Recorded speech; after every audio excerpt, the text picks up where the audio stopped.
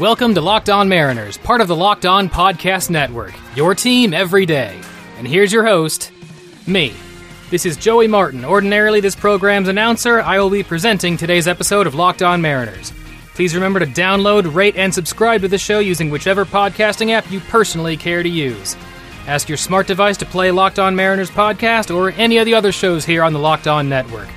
Follow us on Twitter at LO_Mariners, and follow DC on Twitter at DC_Lundberg. Today we're going to recall the 1997 World Series. This was an exciting 7-game series that pitted the mighty Cleveland Indians against the young Florida Marlins in merely their 5th season of existence. The two teams had taken very different paths to make it to this fall classic. The Indians had built up its core of players mostly from homegrown talent such as Manny Ramirez and Jim Thome.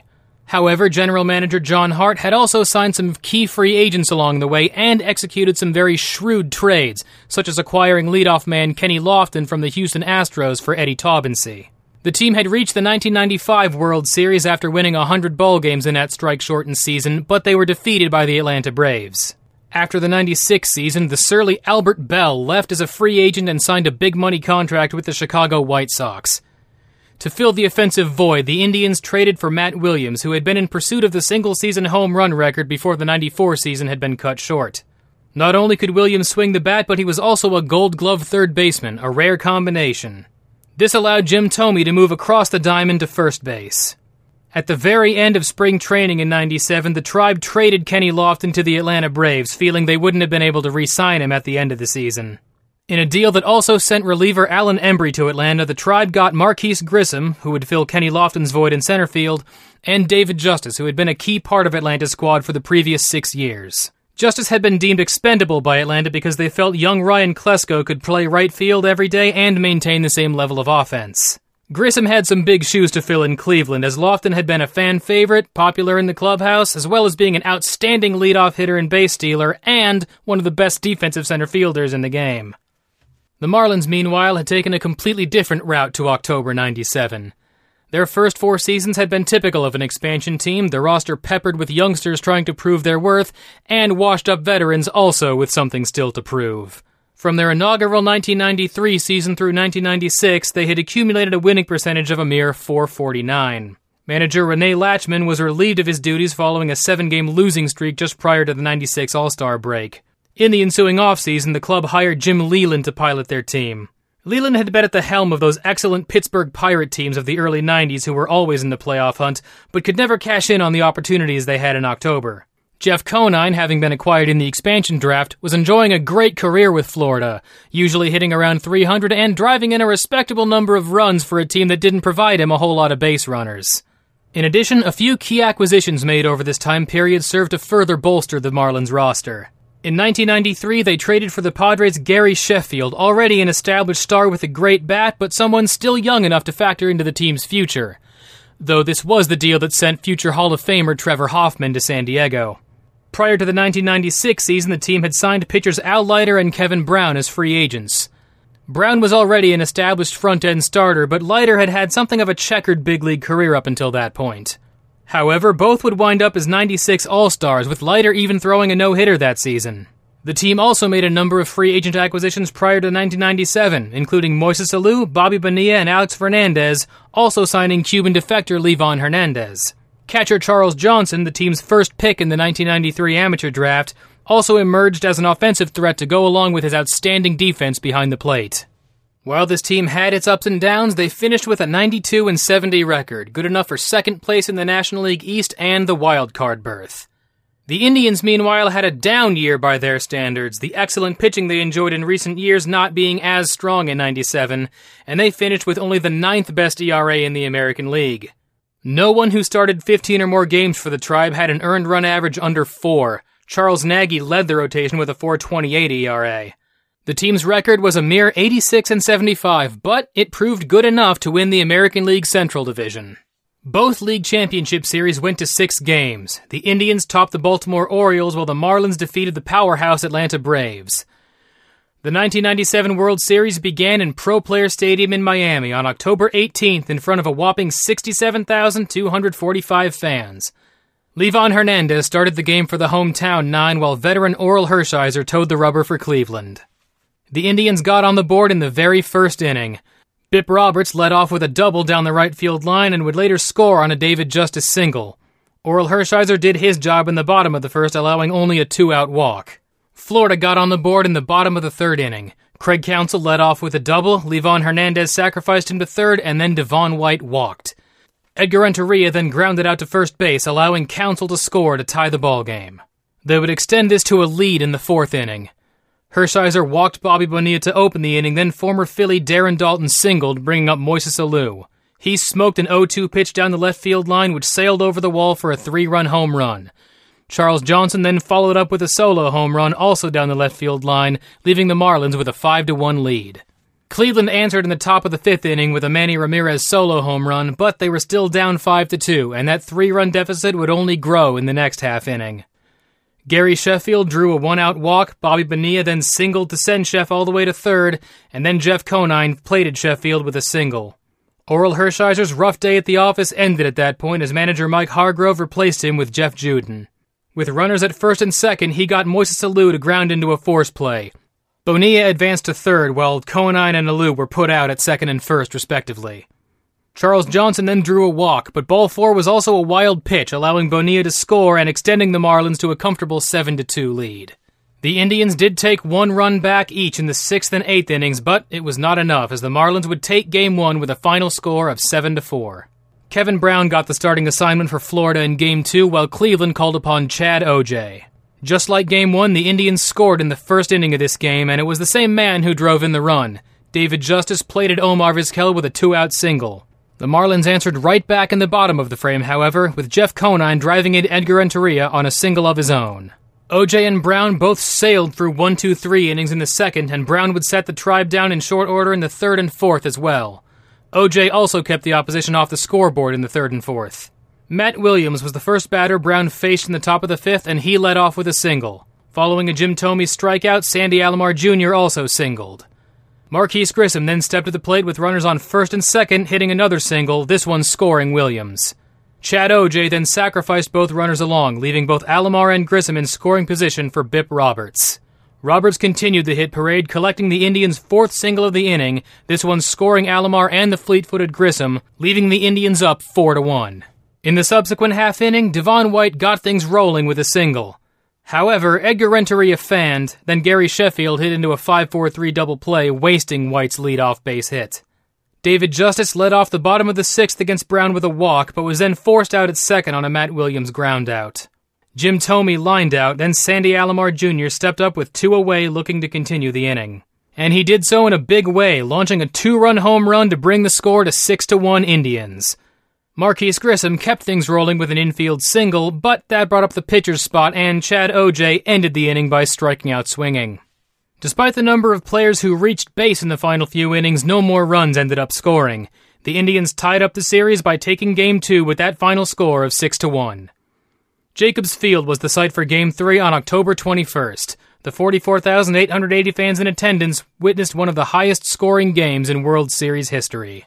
The visiting Marlins were first on the board, Gary Sheffield hitting a 2-out solo home run off Indians starter Charles Nagy in the first inning. The slim lead didn't last very long, though, as Cleveland jumped on Marlins starter Al Leiter in the bottom of that same inning. Bip Roberts led off by grounding to Leiter, but Leiter booted the ball, and Roberts was safe at first on the error. 2 groundouts later, David Justice walked. Matt Williams then came up with 2 men aboard, and he singled home Roberts to tie the game. Justice took third on the play, and the run was unearned. Sandy Alomar Jr. immediately scored Justice on another single, and the Tribe now had a 2-1 lead. Jim Thome was caught looking to end the inning. Both starters turned in 1-2-3 innings in the second, but Nagy had a rough third inning. Charles Johnson led off with a single, Craig Counsell watched strike 3 cross the plate, but then Nagy issued 2 walks to load the bases. The dangerous Gary Sheffield stepped up, and he also drew a walk to force in Johnson with the tying run. The bases remained loaded for Bobby Bonilla, but he grounded into an inning-ending double play, getting Nagy off the hook and limiting the damage to that lone run. Tie ball game, 2-2. After the Indians failed to score in their half of the third, Darren Daulton led off the top of the 4th inning with a solo home run to put the Fish back ahead. That would be Florida's only run in the 4th inning, and the Indians would go off in their half of the frame. The first 2 batters, Sandy Alomar Jr. and Jim Thome, both walked. Marquise Grissom then also walked following a Tony Fernandez flyout loading the bases. Bip Roberts struck out, and Al Leiter found himself 1 out away from getting off the hook with no damage. However, he then walked Omar Vizquel to force in the tying run, then gave up a 2-run single to Manny Ramirez. The Indians had a 5-3 advantage, which they extended to a 7-3 advantage the very next inning on a Jim Thome 2-run home run. Leiter was removed from the game 2 batters after this home run, replaced by Felix Heredia. Charles Nagy wasn't exactly on his game this day either. In the 6th inning, he gave up a 2-run home run to Jim Eisenreich, which cut the Tribe's lead to 7-5. This was Nagy's last inning, and manager Mike Hargrove sent Brian Anderson to the hill to start the 7th inning. He allowed Craig Counsell to single and then to advance to second on a Devon White groundout. Mike Jackson then came in from the pen and promptly gave up a single to Edgar Renteria, bringing home Counsell. Following this, Gary Sheffield doubled to score Renteria and to tie the game at 7-all. This 7-7 tie would hold until the 9th inning. Eric Plunk was on the mound for the Indians by then, and things went very poorly very quickly for the Tribe. Bobby Bonilla walked to open the frame, followed by a Darren Daulton single. Bonilla tried to take third base. Center fielder Marcus Grissom threw to third baseman Matt Williams, but the ball got past him, allowing Bonilla to score. Grissom was charged with the error.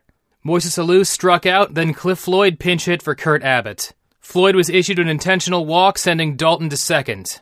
Then, in another bizarre play, Eric Plunk attempted to pick Floyd off at first base, but first baseman Jim Thome missed the throw. The ball hit the umpire, keeping Floyd at first base, but Daulton came all the way around to score, bringing the tally to 9-7. Plunk was credited with a pickoff, and Thome was charged with the error. Charles Johnson singled up the middle, sending Floyd to third, and Eric Plunk's day was history. In from the Cleveland pen came Alvin Mormon to try and stop the hemorrhaging. He got Craig Counsell to ground to second, but Tony Fernandez couldn't handle the play. Floyd scored, Johnson moved along to second, and Counsell reached base on the Indians' 3rd costly error of the inning. Devon White fanned for the second out, but then Edgar Renteria walked to load the bases. Hargrove had seen enough of Alvin Mormon and replaced him with his closer Jose Mesa, with the score now 10-7. Gary Sheffield smoked the first pitch he saw from Mesa into right field for a single, scoring both Johnson and Counsell. A wild pitch then moved Renteria and Sheffield to third and second respectively, and they both scored on a Bobby Bonilla single. Bonilla, if you recall, had led off this same inning with a walk. Darren Daulton lined out to end the inning, but 7 runs had crossed the plate, 4 of them unearned. Cleveland had a lot of work to do, now down 14-7 going into the bottom of the 9th against Marlins closer Rob Nen, but amazingly enough, they would make a run for it. David Justice got things underway with a base on balls, Matt Williams fanned, then pinch hitter Brian Giles walked. A Jim Thome single loaded the bases with 1 out, and the Tribe looked poised to do some damage. Tony Fernandez lined out to left field, but Justice scored, giving Fernandez an RBI and a sac fly. Marquise Grissom then singled to score Giles, bringing the score to 14-9. Bip Roberts was the next hitter, and he smacked a double into the right center field gap, scoring both Hernandez and Grissom. Omar Vizquel then stepped in to try to keep things rolling, but he grounded out to end the ballgame at 14-11. This wild, wacky seesaw of a game was in the history books with the Marlins as the victor. We'll take a break at this time and tell you about the remainder of the series after this word from betonline.ag. Are we ready for some football? College football heads into its bowl season with some big matchups this weekend, and the NFL regular season is finishing up with the playoff picture becoming clearer. There's only one place that has you covered, and there's only one place we trust, and that's betonline.ag. Sign up today for a free account at betonline.ag and use promo code LOCKEDON for your 50% welcome bonus. Don't sit on the sidelines anymore. Get in on the action. Don't forget to use that promo code LOCKEDON to receive a 50% welcome bonus for your first deposit. BetOnline, your online sportsbook experts. Visit our good friends and exclusive partners at @betonline_AG to take advantage of the best bonuses in the business. Sign up for a free account and use promo code LOCKEDON for your sign-up bonus. #BetOnline. If you've got a question or comment, send it to lockedonmariners@gmail.com and DC will reply to it on the air in an upcoming mailbag episode. Questions and comments on any subject are welcome and encouraged. Just keep things appropriate since this is a family show. Locked On Mariners will continue looking back at the 1997 World Series after this word from Built Bar. If you haven't yet tried Built Bar, you should do yourself a favor and give them a swing. They come in 18 terrific standard flavors, and they even have limited edition flavors coming out from time to time. All of the flavors are low in sugar, calories, and carbs. They're all gluten-free, and all the nut-free flavors are produced in a nut-free facility. Also, don't forget about Built Boost drink powder and Built Go energy shots. All of this can be found at BuiltBar.com. And if you use the promo code SWORDFISH, I'm pretty sure that one sends the nuke, so you should probably stick with promo code LOCKEDON for 20% off your next order. That's BuiltBar.com, promo code LOCKEDON for 20% off your next order.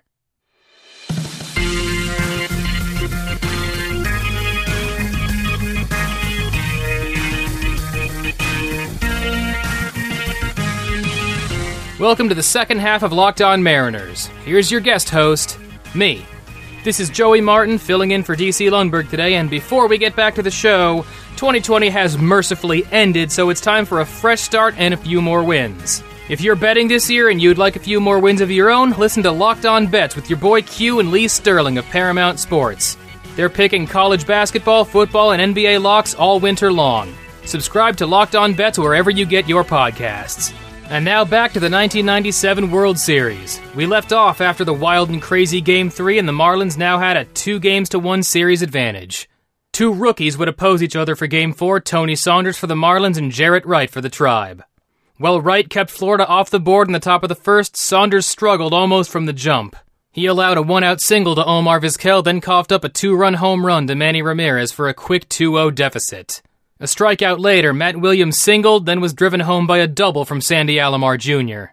While Wright was not sharp in the second inning, the Marlins did fail to score. Saunders had a relatively quiet bottom of the second, but then things heated up again in the third thanks to some more shaky defense, this time at the hands of the Marlins. Manny Ramirez led off the third with a walk. Saunders threw to first to try to pick him off, but the throw was wild, allowing Ramirez to waltz into second base.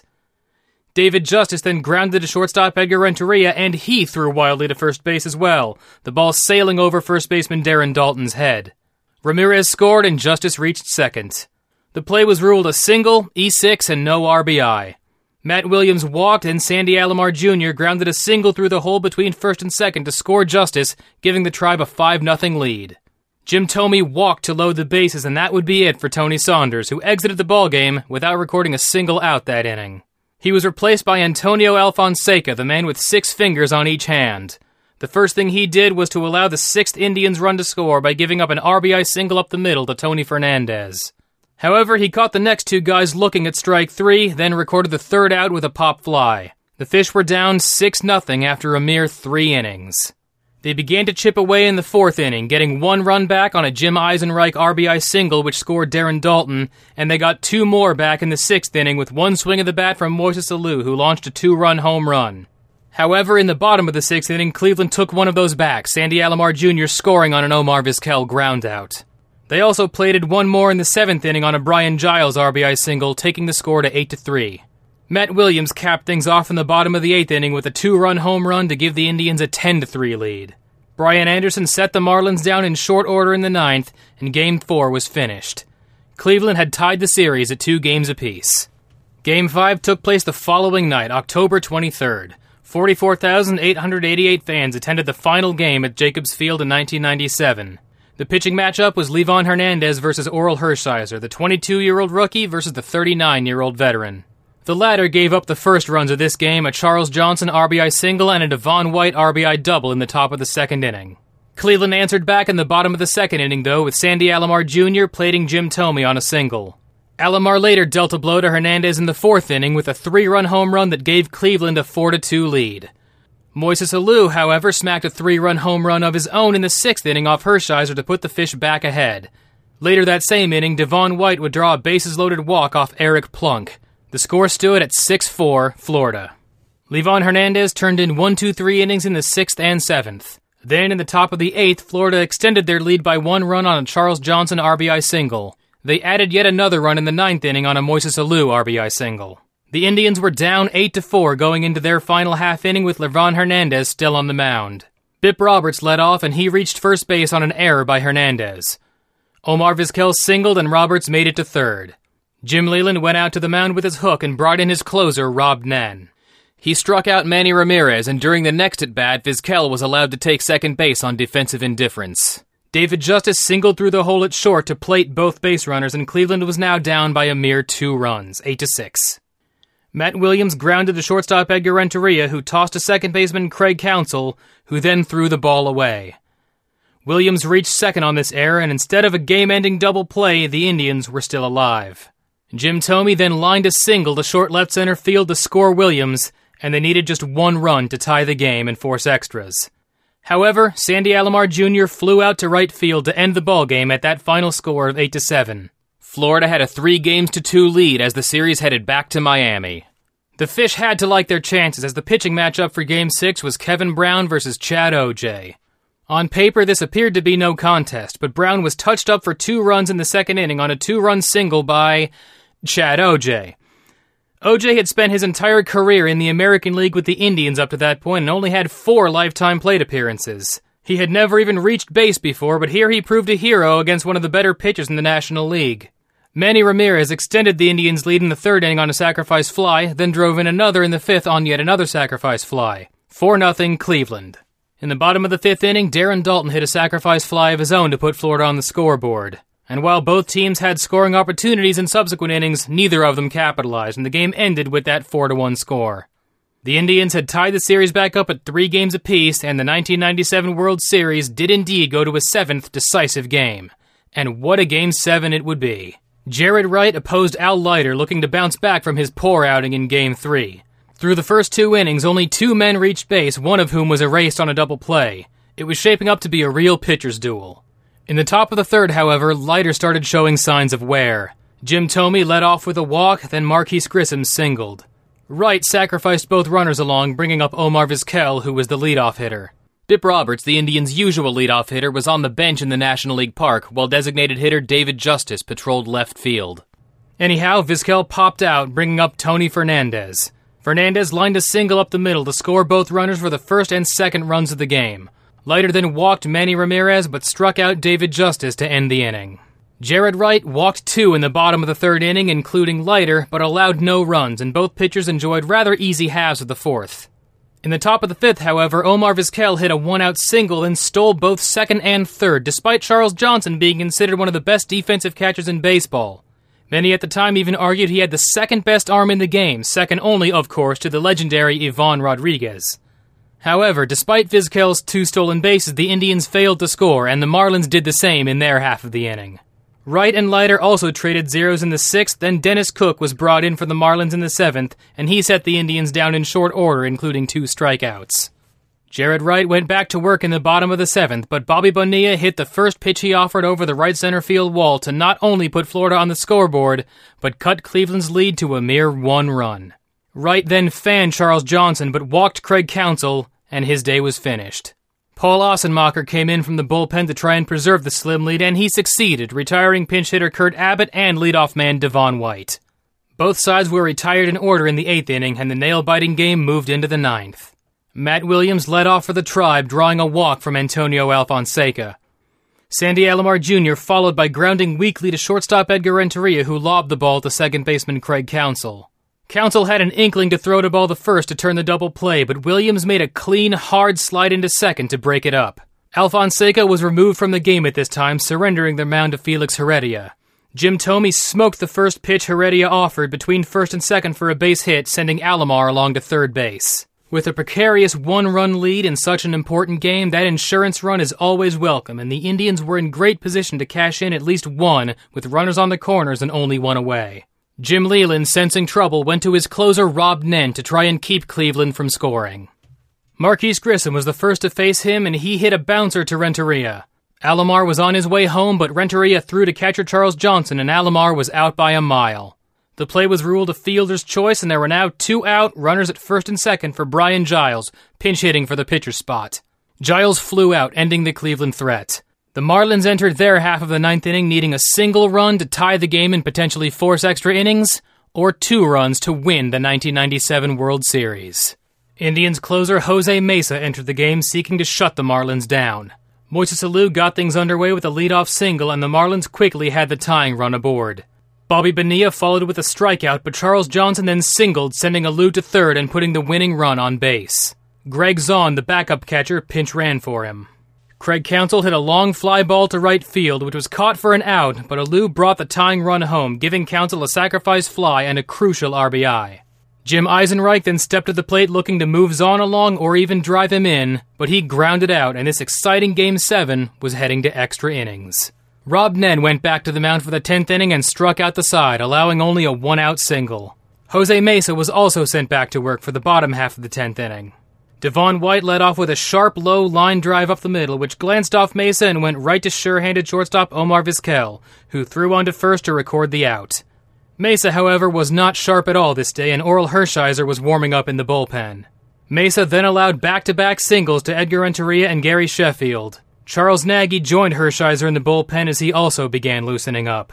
The cleanup spot in the order was due up, but because of a double switch, Rob Nen was due up next. He was, of course, pinch hit for. John Cangelosi was sent to the dish to try and plate Renteria to end the series. Cangelosi worked the count full but watched strike 3 graze the outside corner and headed back to the bench empty-handed. Mesa also headed back to the bench as Nagy was ready to enter the game to face Moises Alou. Alou flew out to end the 10th inning, and the game went into the 11th with the score still tied at 2. Jay Howell took the mound for the Fish, issuing a leadoff walk to Matt Williams. The go-ahead run was aboard, and Sandy Alomar Jr. attempted to sacrifice bunt him along, but hit the ball too sharply, and Williams was forced out at second. Jim Thome then hit into an inning-ending double play, quickly erasing any Cleveland threat. Charles Nagy went back to work in the 11th, and, being a starting pitcher, could potentially go several more innings if such a need arose. Bobby Bonilla led off with a ground ball single up the middle, and the Marlins had the winning run on base with no outs. Greg Zahn tried to sacrifice him to second, but the first attempt went foul. The second attempt was popped foul behind home plate and out of play. Even with 2 strikes, Jim Leyland kept the sac bunt on, and Zahn popped his third attempt back to Nagy, who caught it for the first out. Craig Counsell then stepped to the plate as the clock struck midnight. He grounded to second baseman Tony Fernandez, who let the ball slide under his glove into right field. Bonilla brought the winning run all the way around to third base, and Counsell was on first on Hernandez's fielding error. Jim Eisenreich was then intentionally walked to load them up and put a force on every base. Fernandez's former Blue Jay teammate Devon White stepped in with the bases loaded and the infield drawn in. He hit a grounder to Fernandez, who ranged a bit to his left, fielded it cleanly, and threw on home to force Bonilla out. 2 away, but the bases remained loaded for Edgar Renteria. After taking a strike, he hit a line drive just over Nagy's outstretched glove, bringing home the World Series winning run in Craig Counsell, ending this great game with a score of 3-2. The Florida Marlins were world champions in only their 5th season and were also the first wildcard team to win the World Series. For all the sloppy play elsewhere in the series, Games 6 and 7 were both very well played, and Game 7 is an all-time classic. Pitcher Livan Hernandez was named Series MVP. The Marlins would not remain competitive the following year. All the expensive star players they had were either traded away or allowed to leave as free agents. Youngsters including Edgar Renteria, Charles Johnson, and Series MVP Livan Hernandez did remain, but Bobby Bonilla, Moises Alou, Kevin Brown, and so many others left, and the Marlins lost 108 ball games in 1998. Edgar Renteria would make history in 98, however, becoming the first Colombian-born All-Star. The Indians remained competitive for several years thereafter, but then hit a dry spell in the mid-2000s. They made it back to the World Series in 2016, considered a classic despite its recent vintage, where they were defeated by the Chicago Cubs. And that'll do it for this one. Please remember to download, rate, and subscribe to this program. Look for us on any podcasting app you can think of. Follow us on Twitter at LO_Mariners and follow DC at DC_Lundberg. Thank you for listening, and now it's time I put my announcer hat back on and say, this is Joey Martin speaking for Locked On Mariners, part of the Locked On Podcast Network.